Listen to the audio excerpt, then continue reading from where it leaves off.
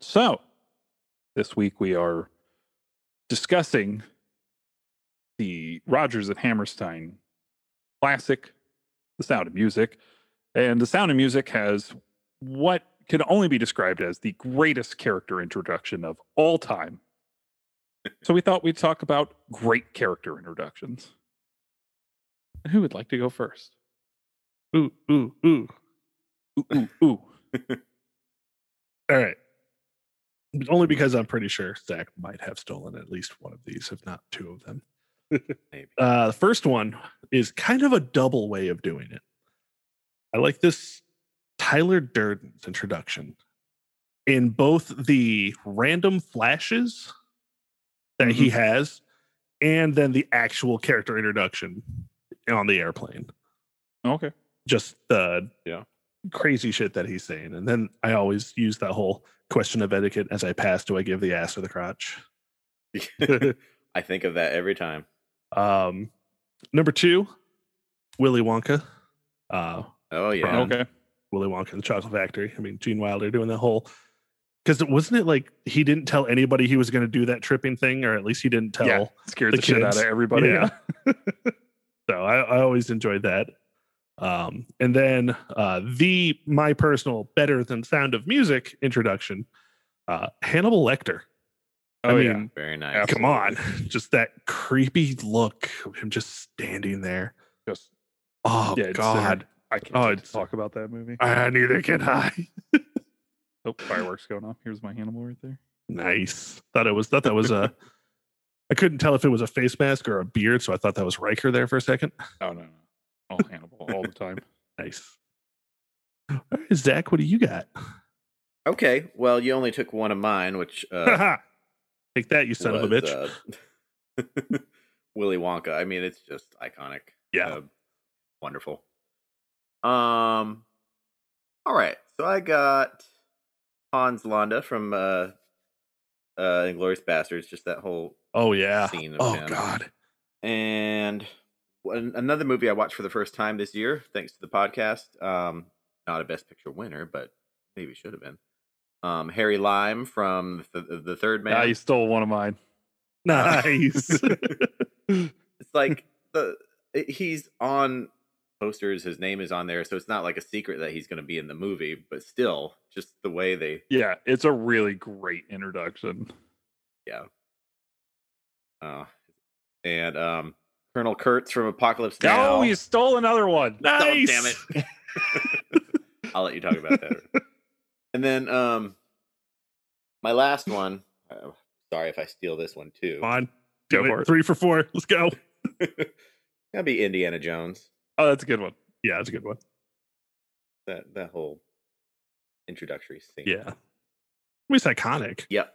Yeah. I mean, anybody sees a boulder, it's the first thing they think of. Mm-hmm. And I like that you don't see him through a lot of that. Like the first couple of minutes, you see like the back of his head Yeah. or like his Mhm. arm or this or that, and then when he steps into frame, it's really good.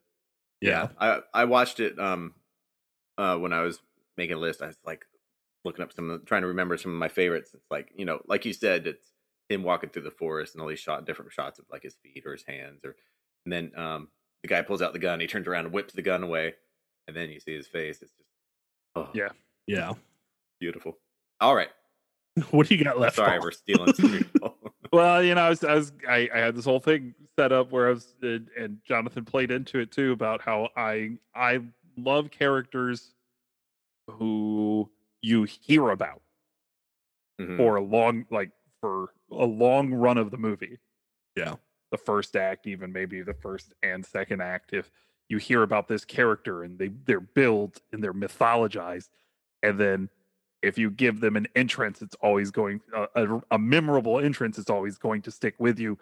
Harry Lime stepping out of the shadows and in Third Man, Colonel Kurtz like living in the shadows, like laying down in that thing, just beautiful. And then of course Willy Wonka, just mythologize, and then you finally meet him.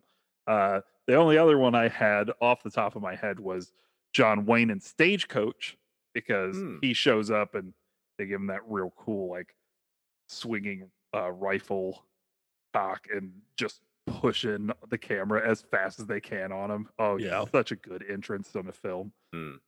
So I like how, the way that you describe that about how you do, the word you said mythologize, I think, is you spend the entire movie or as long as you can not showing that, and how every good horror movie monster, that's how you introduce them, is at the end after you spend so much time not seeing them, like the xenomorph and Alien. Like Right. you never see that fucking thing. And then you finally do. Like that's how introductions are made. So if you need to introduce a character, just think of a horror movie. Oh, let me say Quint from Jaws Okay, sure. with the nail scratch on the Yeah. chalkboard, and then you ever seen a shark's eyes? It's so Yeah. good. It's so good. Oh yeah, there's tons of them that that we could continue to talk about. I just felt like I had Lots to of have good- another one since somebody stole. As it feel, you son of a bitch. Let's talk about a movie. Let's talk about a movie.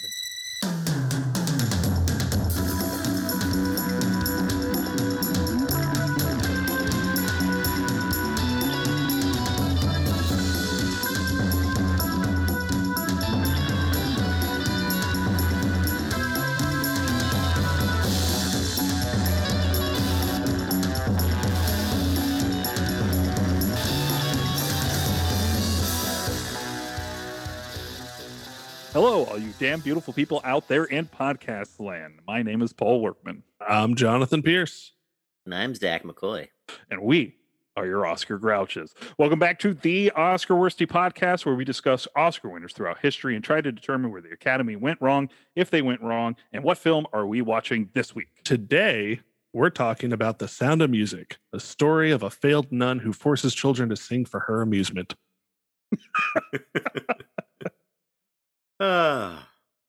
That would go well in one of those bad recaps in a TV guide. I miss that scrolling TV guide channel. I don't. Yeah. Oh, God. Nostalgia. I do not miss that, because if you miss it, like, do you know how hard that shit is with ADD? Because you miss it. And you're like, fuck, I gotta wait for it to loop around. And you're waiting for like channel 52 and you see like 47. You're like, here it is. And then your mom's like, oh, I need something. You're like, Mom, hold on. I got to see what's on the TV. And then there goes 52. Yep. Yeah. Or if you're waiting for a higher number and you're like, okay, I have a minute to do something, and you look back and it skipped like 20 channels. Like, shit. Anyway.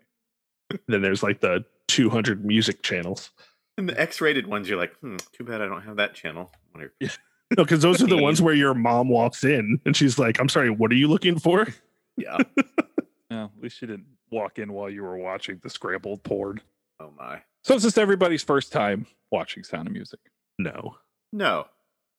Would either of you like to regale us with your first time watching?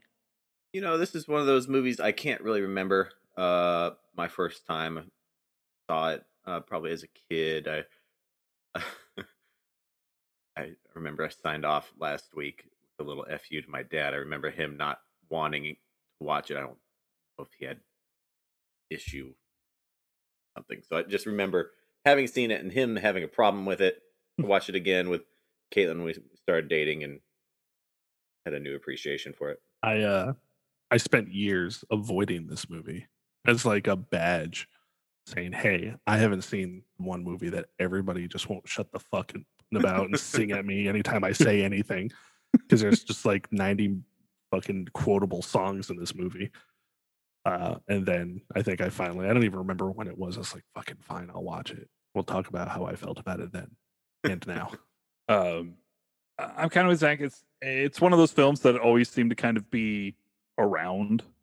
The first time that I watched it from start to finish was over the course of a couple of drama classes in high school. One of our teachers put it on, and I was in that class with a friend of the pod and esteemed guest Emily Williams. And when Maria sits down at the dinner table on the pine cone and says it's rheumatism. I have never heard anybody laugh so hard at that part of the film. as Emily Williams did. She's wonderful. Yeah. Let's do an Oscar breakdown. Okay, it is a beautiful April 18th, 1966 evening. We are still at the Santa Monica Civic Auditorium in Santa Monica, California. And our host is, yet again, A1 Bob Hope. 15? I believe this is 15. Nice. This is also the first time the ceremony was broadcast on television in color. Oh. So welcome to 1966. Yeah. Our most nominated films of the night are Dr. Zhivago and The Sound of Music, both at 10. And our most awarded films of the night are Dr. Zhivago and Sound of the Music. Good job. Both at 5. The Sound of the Music wins Best Picture over Darling, Dr. Zhivago, Ship of Fools, and 1,000 Clowns. Robert Wise picks up his second Best Director Academy Award for Sound of Music and beats out William Wyler, who almost directed this film. Also beats out Hiroshi Teshigahara for Woman in the Dunes, who is the first Japanese director to be nominated for Best Director. I wanted to watch that movie this week. I almost asked you for a copy, but I didn't. All right. Always ask me for a copy. Then at least you have it. Maybe I should trouble you for a copy so I can watch it later. Always trouble me for copies. Thank you. Best Actor goes to Lee Marvin in Cat Ballou, a rare comedy Best Actor win, beating out Laurence Olivier in blackface for Othello. Nice. Oh, hell no. Julie Christie wins for the film Darling for Best Actress, beating out Julie Andrews for The Sound of Music, who, of course, won last year, so it's not the worst loss. Julie Christie was quoted as saying that she's not too sad that Julie Andrews lost. Best Supporting Actor goes to Martin Balsam for 1,000 Clowns. Best Supporting Actress goes to the great Shelley Winters for A Patch of Blue, beating out Peggy Wood as Mother Abbess in The Sound of the Music. Best Story and Screenplay written directly for the screen goes to Darling, somehow beating out The Umbrellas of Cherbourg. That's going to be a running theme here for the night. So, Best Screenplay based on material from another medium goes to Dr. Zhivago. Best Foreign Language Film goes to The Shop on Main Street. Somehow, The Umbrellas of Cherbourg, not nominated. Best Documentary Feature goes to The Eleanor Roosevelt Story. Best Documentary Short Subject goes to Be Alive! There's an exclamation. Yep. For a short time, for a short subject, so short life. Yep. Best Short Subject Live Action goes to The Chicken. No exclamation point. Chicken Boo. Chicken Boo. You're not a man. You're Chicken Boo. Oh, and guess who's nominated for Best Short Subject Live Action? Is it one Mr. Walt Disney? No, but the Walt Disney Company now owns this person's company. It is a one Mr. Jim Henson. Ah. No. Nominated for Timepiece, the 1965 American experimental short film directed, written, produced, and starring Jim Henson. Nice. I'm going to check that out. Yeah, you haven't seen it. Frank Oz also in here. And Muppets Inc. is the production company. Sweet. I want to know what the Skater Dater is. Right? Black was the winner of the Palme d'Or for Best Short Film at 1966 Cannes Film Festival. Oh, Skater Dater was the world's first skateboard movie. Oh, that's exciting. Best Short Subject Cartoon brings us to our podcast within a podcast, Walt Disney Oscar Watch. Walt Disney, not nominated. Nope. Oh, no. But Chuck Jones, the great Looney Tunes director, wins for his short film, The Dot in the Line. I feel like I've seen that, but I can't put my finger on what that is. Cartoon. It was entered into the Cannes Film Festival in 1966 for the short film Palme d'Or, but I guess it lost because it says it was entered. It doesn't say it won.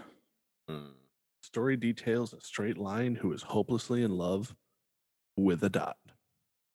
Okay, I think I've seen the book before. I think it's just it's a bunch of really like interesting like abstract art. Yeah, cool. Kind of transitioning to different pieces.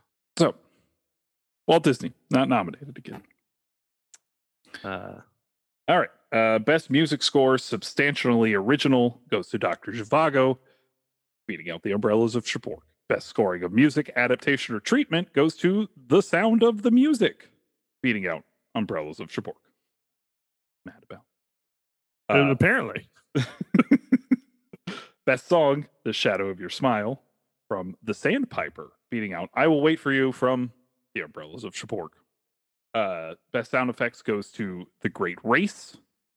Best sound goes to The Sound of Music.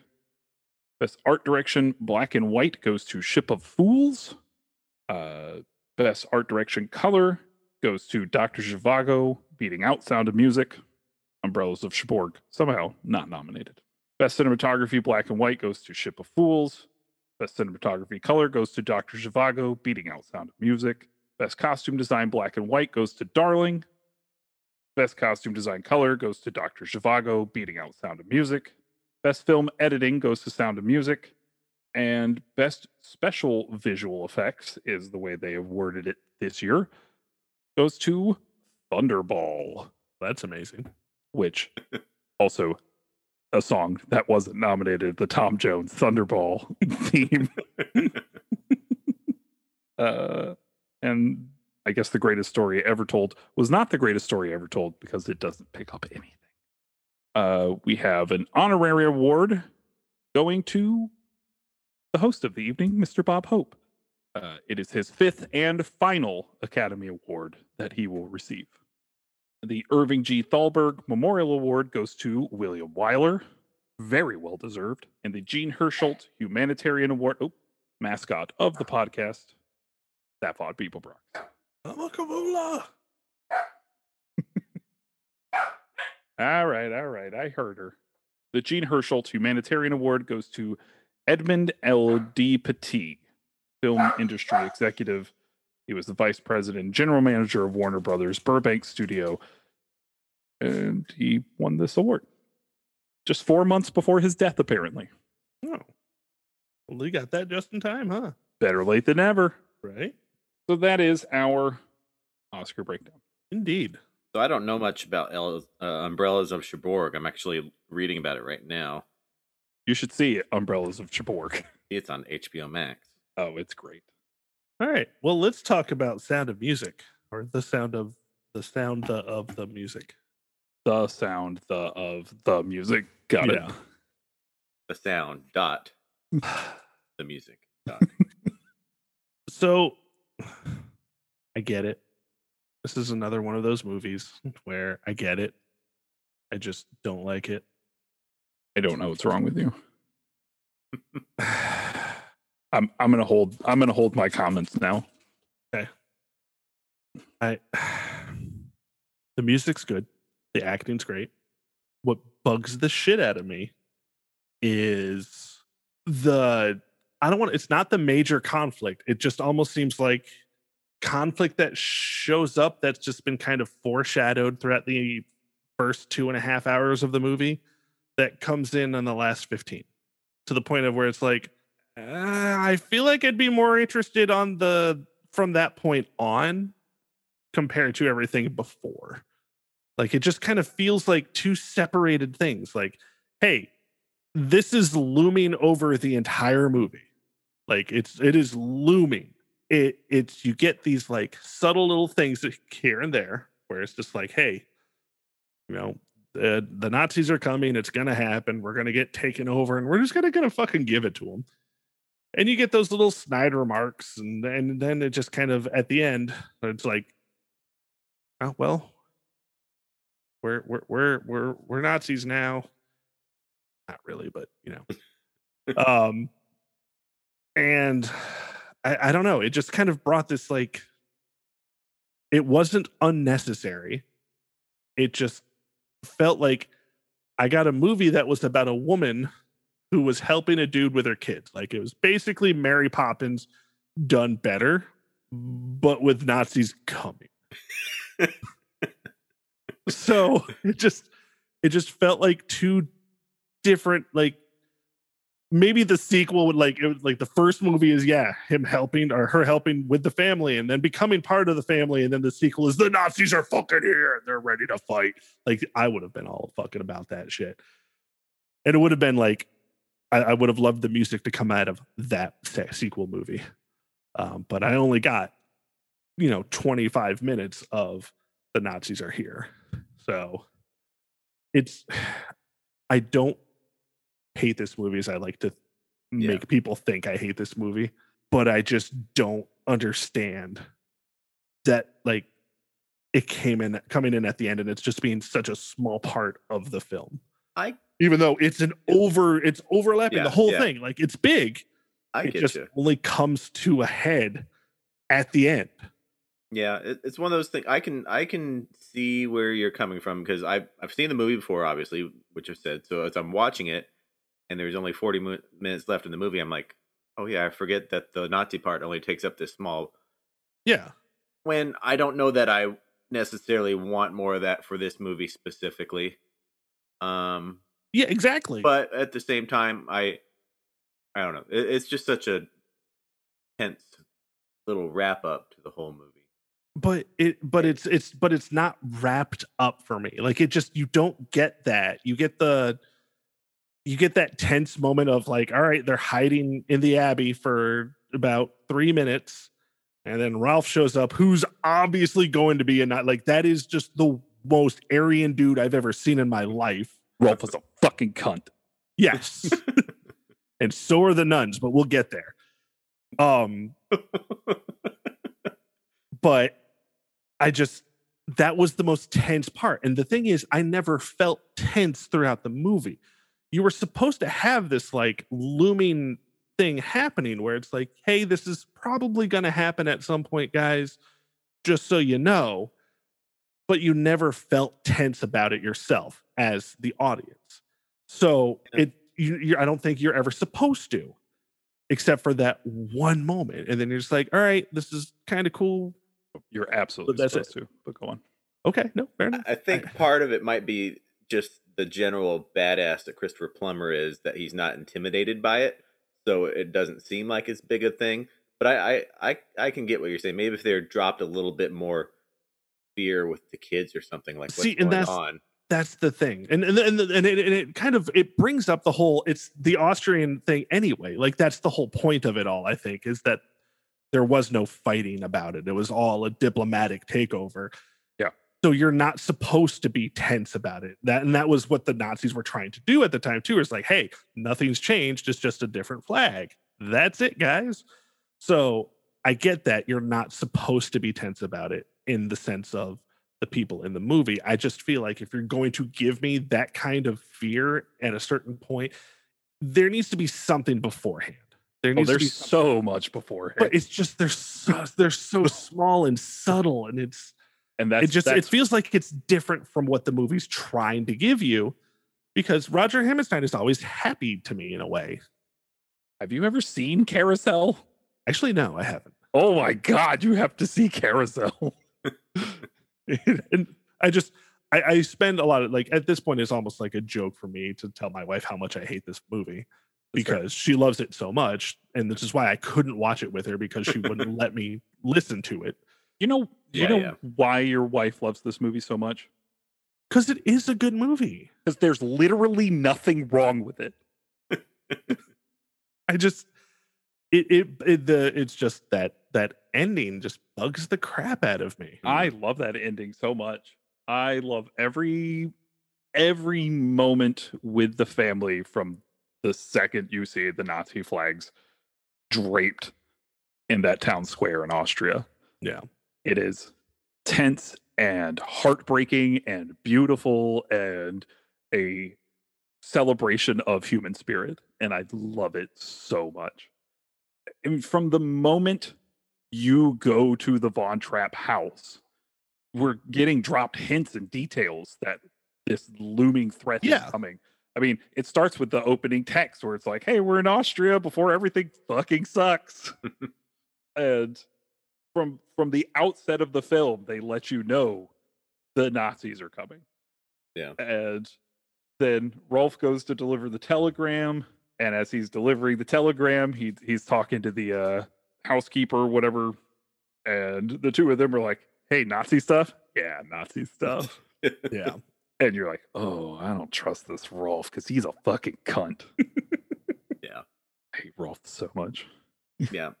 So I think the progression is handled really well through his character specifically. And, I mentioned, a little fear or something in the kids, and, the way he changes towards, I forget the eldest daughter's name. Liesel. Liesel, yeah. The way he changes towards her, I think really that does carry a pretty good significance. Yeah. I mean, they're doing little 16 going on 17, and they're so sweet to each other and loving. And then he's all hail Hitler. Yeah. And then they see him in the square, and he's giving her the telegram to her father, and he's just like, yeah, we got stuff going on. She's like, who's this we? The fuck are you? Yeah. See, the thing is, I never saw the progression from Ralph. I just kind of was like, from the get-go, like, oh no, that dude's a Nazi. Like, he just, you look like a Nazi.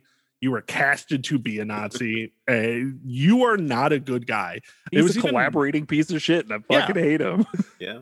And really, there was one moment in the gazebo dance during that song where I'm just like, that dude is like the circus guy. He's just kind of parading her around in a circle in this weird, like, I'm controlling you kind of way. And it might be definitely me reading more into it than I should. But I was purposefully like hating this movie at the beginning because I was just like, I don't want to like this movie because it is good. It has great songs, except for, God, I fucking hate the mentor singing songs that are of a different type in every goddamn movie. When Mother Superior or whatever her name is sings her song, it's just I'm every mountain. It's just, it does not fit at all. I hate those songs. But it telegraphs how the movie's going to end. They have to climb every mountain to get away from the Nazis. Yeah. It is my least favorite song in the movie, probably, but it's still all right. My least favorite song is the one that actually got added to the movie, which is that Something Good, ironically titled. Aw, Caitlin says that song makes her think of me. Oh, she has terrible taste in songs. So now that we're on the topic of the nuns, let's go about, and so I tried to live tweet this movie, but I was doing the homework at the same time, and I just wasn't able to. But seriously, this movie does start off with nuns being cunts. Like, that is 100% how this movie begins. It's like, hey, by the way, guys, Maria doesn't belong here because she's a shit nun. All right, cool. And then, my theory, headcanon, by the way, they sing and teach that fucking song to the people at the wedding. What a fucking song to come down the aisle to. Yeah, I was just thinking that. Like, hey, everybody, let's sing about the bride being a piece of shit. Like, all right. That is a very fair point. I love that song, though. It's a good song. It's so just good. Like, who the fuck lets people sing that as you're walking down the aisle? Another thing I had pointed out, and I can't believe I didn't catch this, but the confidence song literally is like, or well, I believe from the Book of Mormon literally is that song. Like, there were points where it's like, I was like, wait, why does that sound familiar? When it's like, warlord who could shoot you in the face. What's so wrong about that? Like, what the fuck? That they should just basically said that, just with different words and the exact same like rhythm and everything. I mean, Stone and Park are not very secretive about how much they steal from other musicals when they write musicals. Fair. Because the whole like medley from from South Park, Bigger, Longer, and Uncut is essentially just stolen straight from Les Mis. Yeah. So yeah, I just those are things I was like, how much of this have I heard outside of this movie? So because that's the thing. This is, as I had mentioned earlier, one of the reasons why I tried not to watch this movie for the longest time. Everybody knows these songs. Yeah. Like, I think when it comes to Rodgers and Hammerstein songs, this is the one that everybody fucking sings when you just mention a word that comes from one of these songs. Yeah. Like, it's a couple days before your 17th birthday. Guess what's getting sung to you, people? That's right. Like, and I get it. That's why, I've talked about my thing with Holy Grail. And if you get overexposed to something before you see it, and it's not as special once you do see it. So, yeah. Like, and I hate to be the guy that hates popular things sometimes, but it was just like, it was too much of it getting thrown at me. Everybody's saying how good it is. And it like, the cinematography of this movie is so fucking amazing. It is gorgeous. Like, god damn, it's beautiful. Like the scenes when she starts playing with the kids and their drape made lederhosens. Mm-hmm. Like some of those shots were just, oh my god, beautiful. And as you said, Maria's character introduction. Like, how many times did they have to fly that helicopter past her to get that perfect shot? Perfect. Like it is such a good character introduction, and it immediately tells you everything you need to know about her, and just the zoom in to get in there. I can't even imagine the technical feats that they had to pull off to accomplish that. Exactly. I will say another thing that bugged me. You start the movie off with that song. Don't give me the instrumental version and play the fucking title then. Like, you just did it. Just put the fucking title in while she's singing. It's okay. There was a break in there. You could have done it. You didn't need to do it again. I know this is a freaking 3-hour long movie, and I know that's a thing for me, but I just little bits can cut down just enough for me. There's nothing I would cut from this movie. Not a single second. That's the thing. There's nothing, I think, other than that I would, because the thing is, when they give you the title instrumental, is they're giving you more setting. Like they're showing you more of this Austrian town. So it's like, cool. It looks beautiful. Thanks, guys. I saw that when she was singing too. So just go ahead and just cut the little bit. It's okay. Yeah. But when it's something like that you have to pick out to cut from a movie, I think it just speaks to the quality of it. Yeah, overall. I mean, if I'm being picky, so yeah, you're right. So it's there, but I mean, it's well made.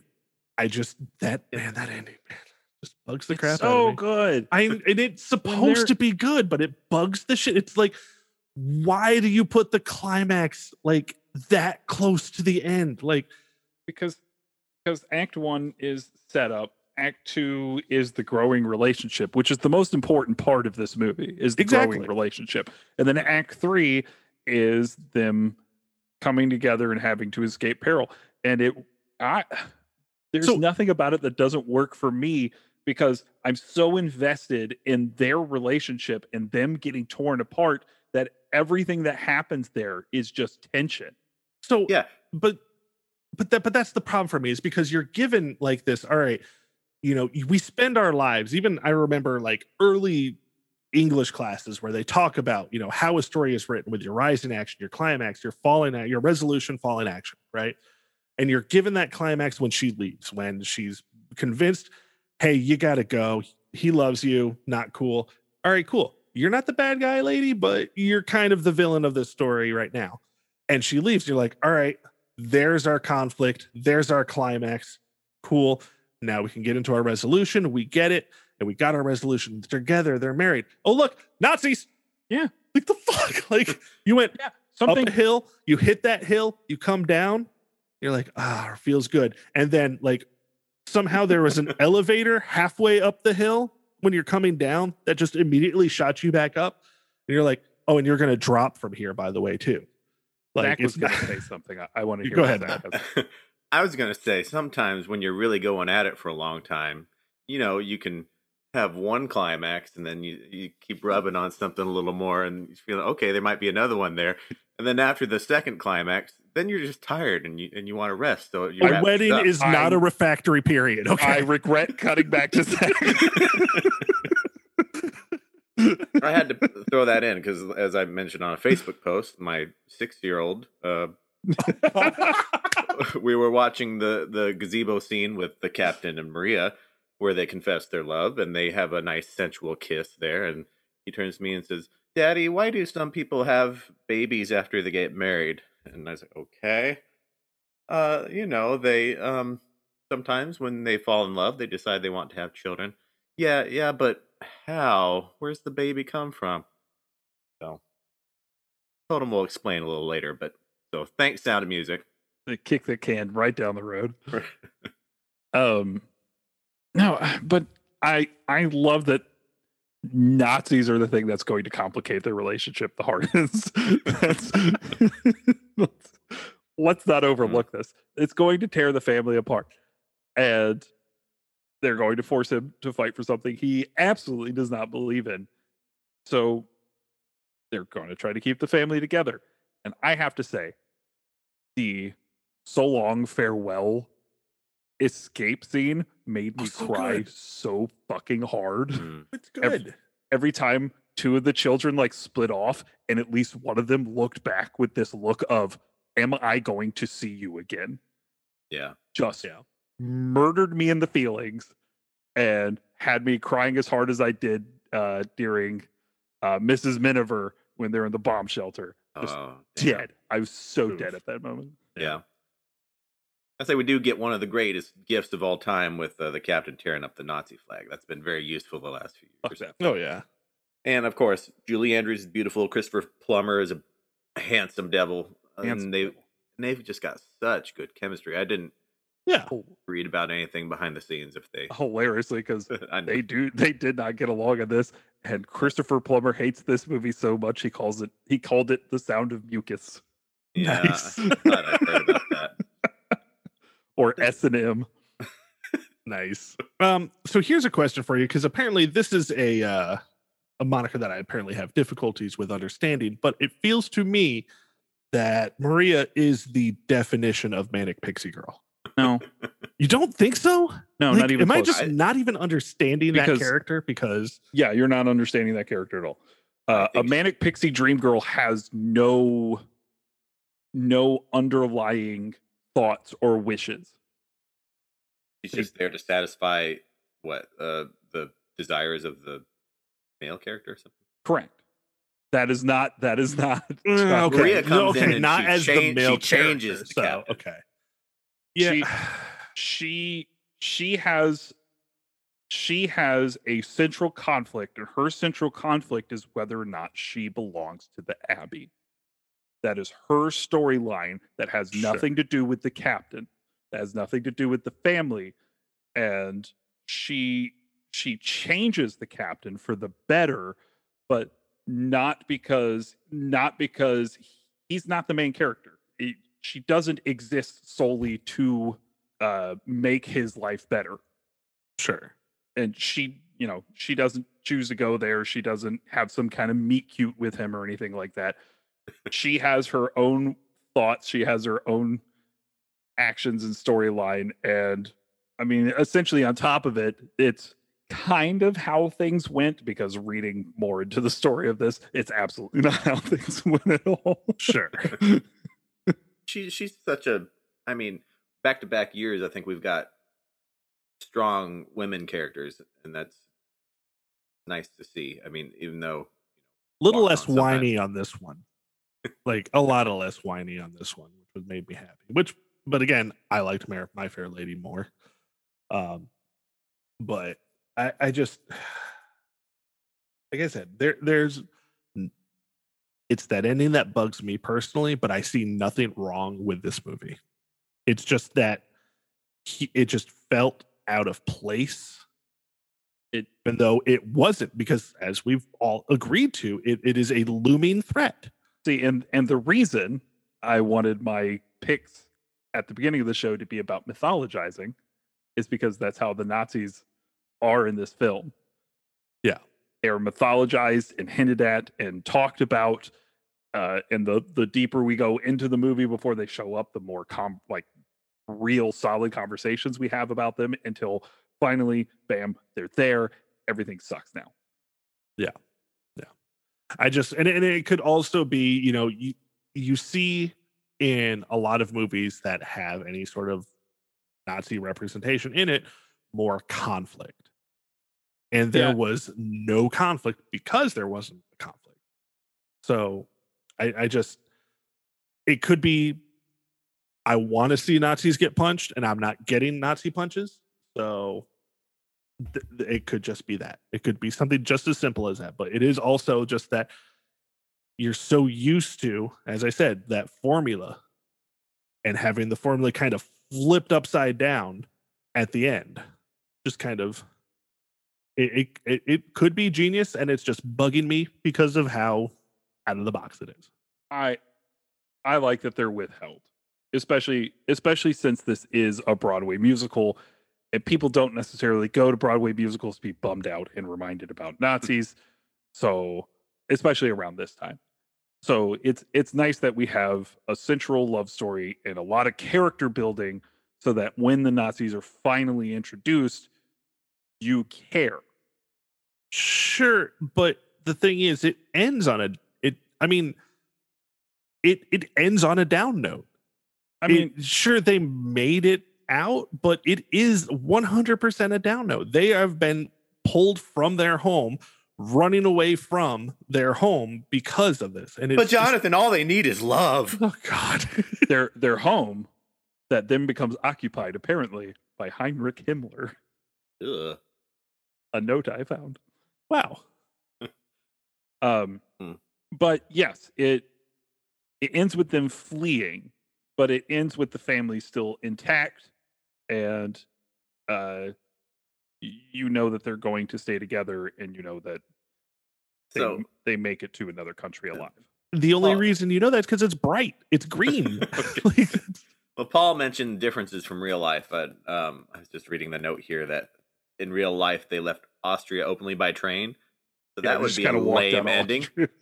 Yeah. Escaping and running into Switzerland is a better ending for me. Which is okay. Another thing here. Let's talk about all right, I guess we're just going to have to climb the mountains to go to Switzerland. Y'all look pretty good for people that just got finished fucking climbing mountains. Kids were smiling. Everyone's got clean clothes and the fields are fucking green. They were singing. They were singing. It was a crisp night. So I they really wanted it to feel like it was a good, happy ending, but it just wasn't. Yes, they're a family. They're together. Everybody's smiling because their home is being occupied by Nazis. They are kicked out. But they have each other, and that's what's important. It's the friends you made along the way, Jonathan. Come on. It's like Dominic Toretto would say, family. Nice. Well done. Mm-hmm. All right. Anybody got any more notes on this movie?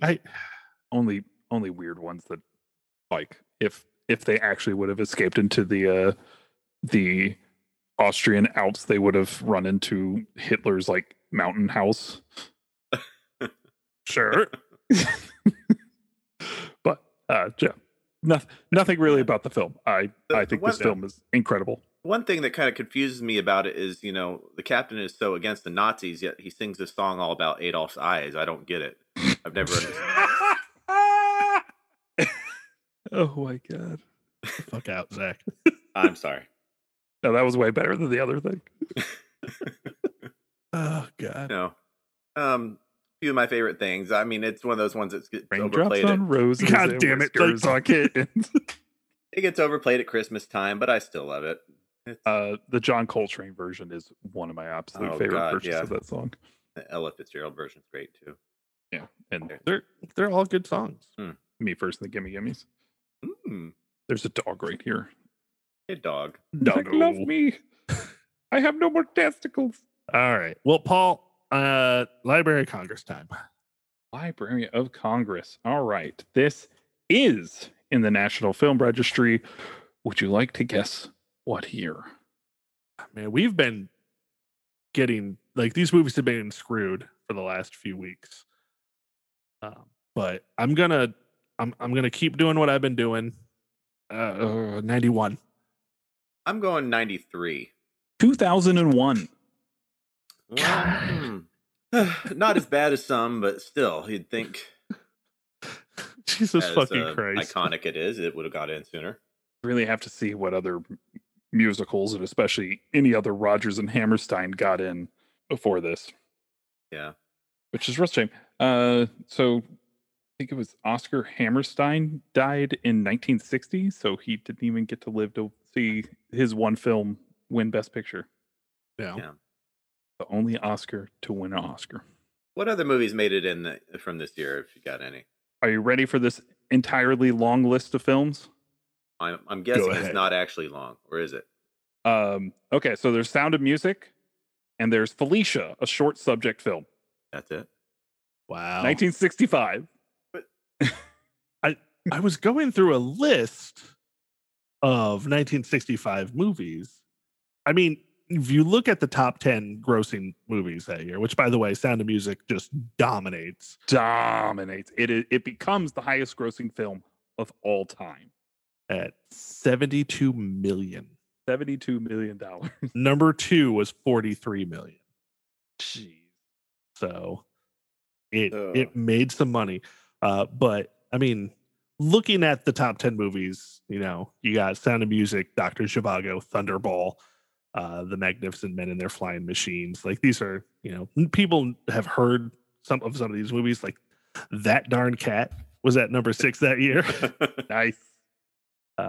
And What's New Pussycat. But yeah, a lot of these are iconic movies. Yeah. It's Dr. Zhivago, I guess it's a British film. Yeah, it's David Lean, so I wouldn't be surprised. Yeah.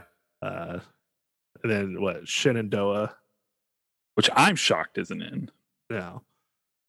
But yeah, other than that, I mean, this year I don't think was a year of. It's not as big as some of the others. Yeah. So, but I mean, you're gonna get those years.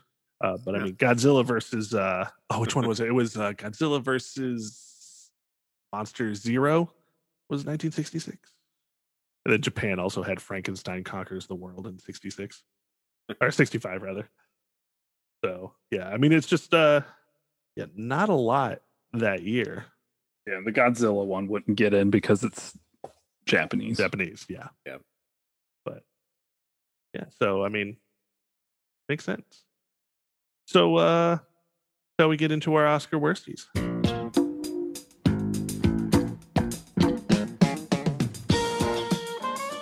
Well, worsty judgment time. Zach, does this movie deserve Best Picture? Does it deserve Best Picture? You know, I didn't watch all 5 of the Best Picture nominees this year because 3 of them didn't really interest me that much. The other one I did watch was Dr. Zhivago, which was my first time seeing that. And I was super impressed by it. To me, it's about as good as Lawrence of Arabia. And if anything were to beat it, that would be the movie. But the question is, does it deserve it? I'm going to say yes, The Sound of Music deserved to win Best Picture. All right. And I'm, again, as the filthy casual, have not seen really much from that year.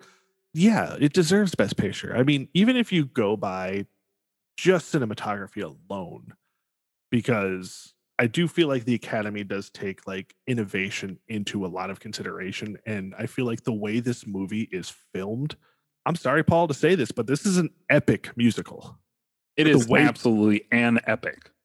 Like it's, and you don't get that with musicals like this, like at all. Like it's a lot of the time, especially, you know, theater adaptations, you get a 3D stage. Yeah. And that is not what this movie is at all. No. It's at big all. And open. It is like those mountains are fucking gorgeous. So yeah, this movie does deserve Best Picture, despite the issues I have with it and my feelings towards it. Yeah, absolutely. Paul? I didn't watch any of the other nominees this week because depression sucks. I just was not in a movie mood all week, and then I was like, I really need to actually watch Sound of Music so I can talk about it. And I'm glad I did because, God damn it, I love this. I love this movie so much. I love this musical. I'm glad you didn't watch Dr. Zhivago this week then, because it's a downer. I know it is, and I haven't seen it, but I know practically not beat for beat, but pretty much the whole movie. And I really want to watch it because I love David Lean. But Yeah. if anything that I have seen from this year, especially in this nominee pool, I'm sure I'm going to shock everybody by having listened to the rest of the episode. If anything deserves to have a run at Sound of Music, it's Umbrellas of Cherbourg, and that film is amazing. I watched that very recently because a podcast I was listening to covered it, and I was like, oh, that sounds incredible. So anyway, Sound of Music I think is practically perfect in every way, and I love it, and it deserves Best Picture. All right. So, Zach, is this the worst Best Picture? Is it the worst Best Picture? No, sirree, Bob. I'm looking at my ranking right now. I think, you know, again, I sometimes undersell how much I really love a movie until we get to this point because I want to keep a little suspense. But The Sound of Music may very well be my favorite musical. I think the songs from My Fair Lady are a little better, but the movie overall, Sound of Music, I like better. The better made, cohesive piece, I think. It might be, it's certainly in my top 10, maybe even top 5. I'm flirting with number 5 right now. I've got Ben-Hur in my number 5. I might bump that out of there, but it's way up there for me. All right. Yeah, this is definitely not the worst. This is one of those like movies where I definitely have to actually sit down and stare at the list and pull away from my personal feelings towards issues that I have, because again, I recognize how good this movie is. And I feel like recognizing it makes it a better movie than in my mind thinks it is. Yeah. So it needs to be at least given a couple of spots in there. I'm not putting it in my top 10, but most likely it's in that top 15 at least area. So once again, I just need to watch that one fucking movie that I keep forgetting. Nobody can call you anything but fair for that assessment. Paul. I wholly came into these 2 weeks, specifically 64 and 65, knowing that My Fair Lady is my top 3 musicals of all time. It's a musical I love. I hold it very dear. Pygmalion's a story that I just cherish beyond all measure because it's just ridiculous and it's fun. And I don't have My Fair Lady in my top 10 anymore. I knew for certain that My Fair Lady was going to be one of my like top 5 through the end of this. And I'm so wrong. I still love My Fair Lady more than Sound of Music. Like if someone was like, hey, do you want to watch one or the other? It's lighter, it's more fun, and it's easier to watch. Sound of Music hits me in a way that I always knew it kind of hit me in, but I wasn't ready for when on this watch. And I'm glad I watched it again because it hits different. I don't know if it was the last 4 years.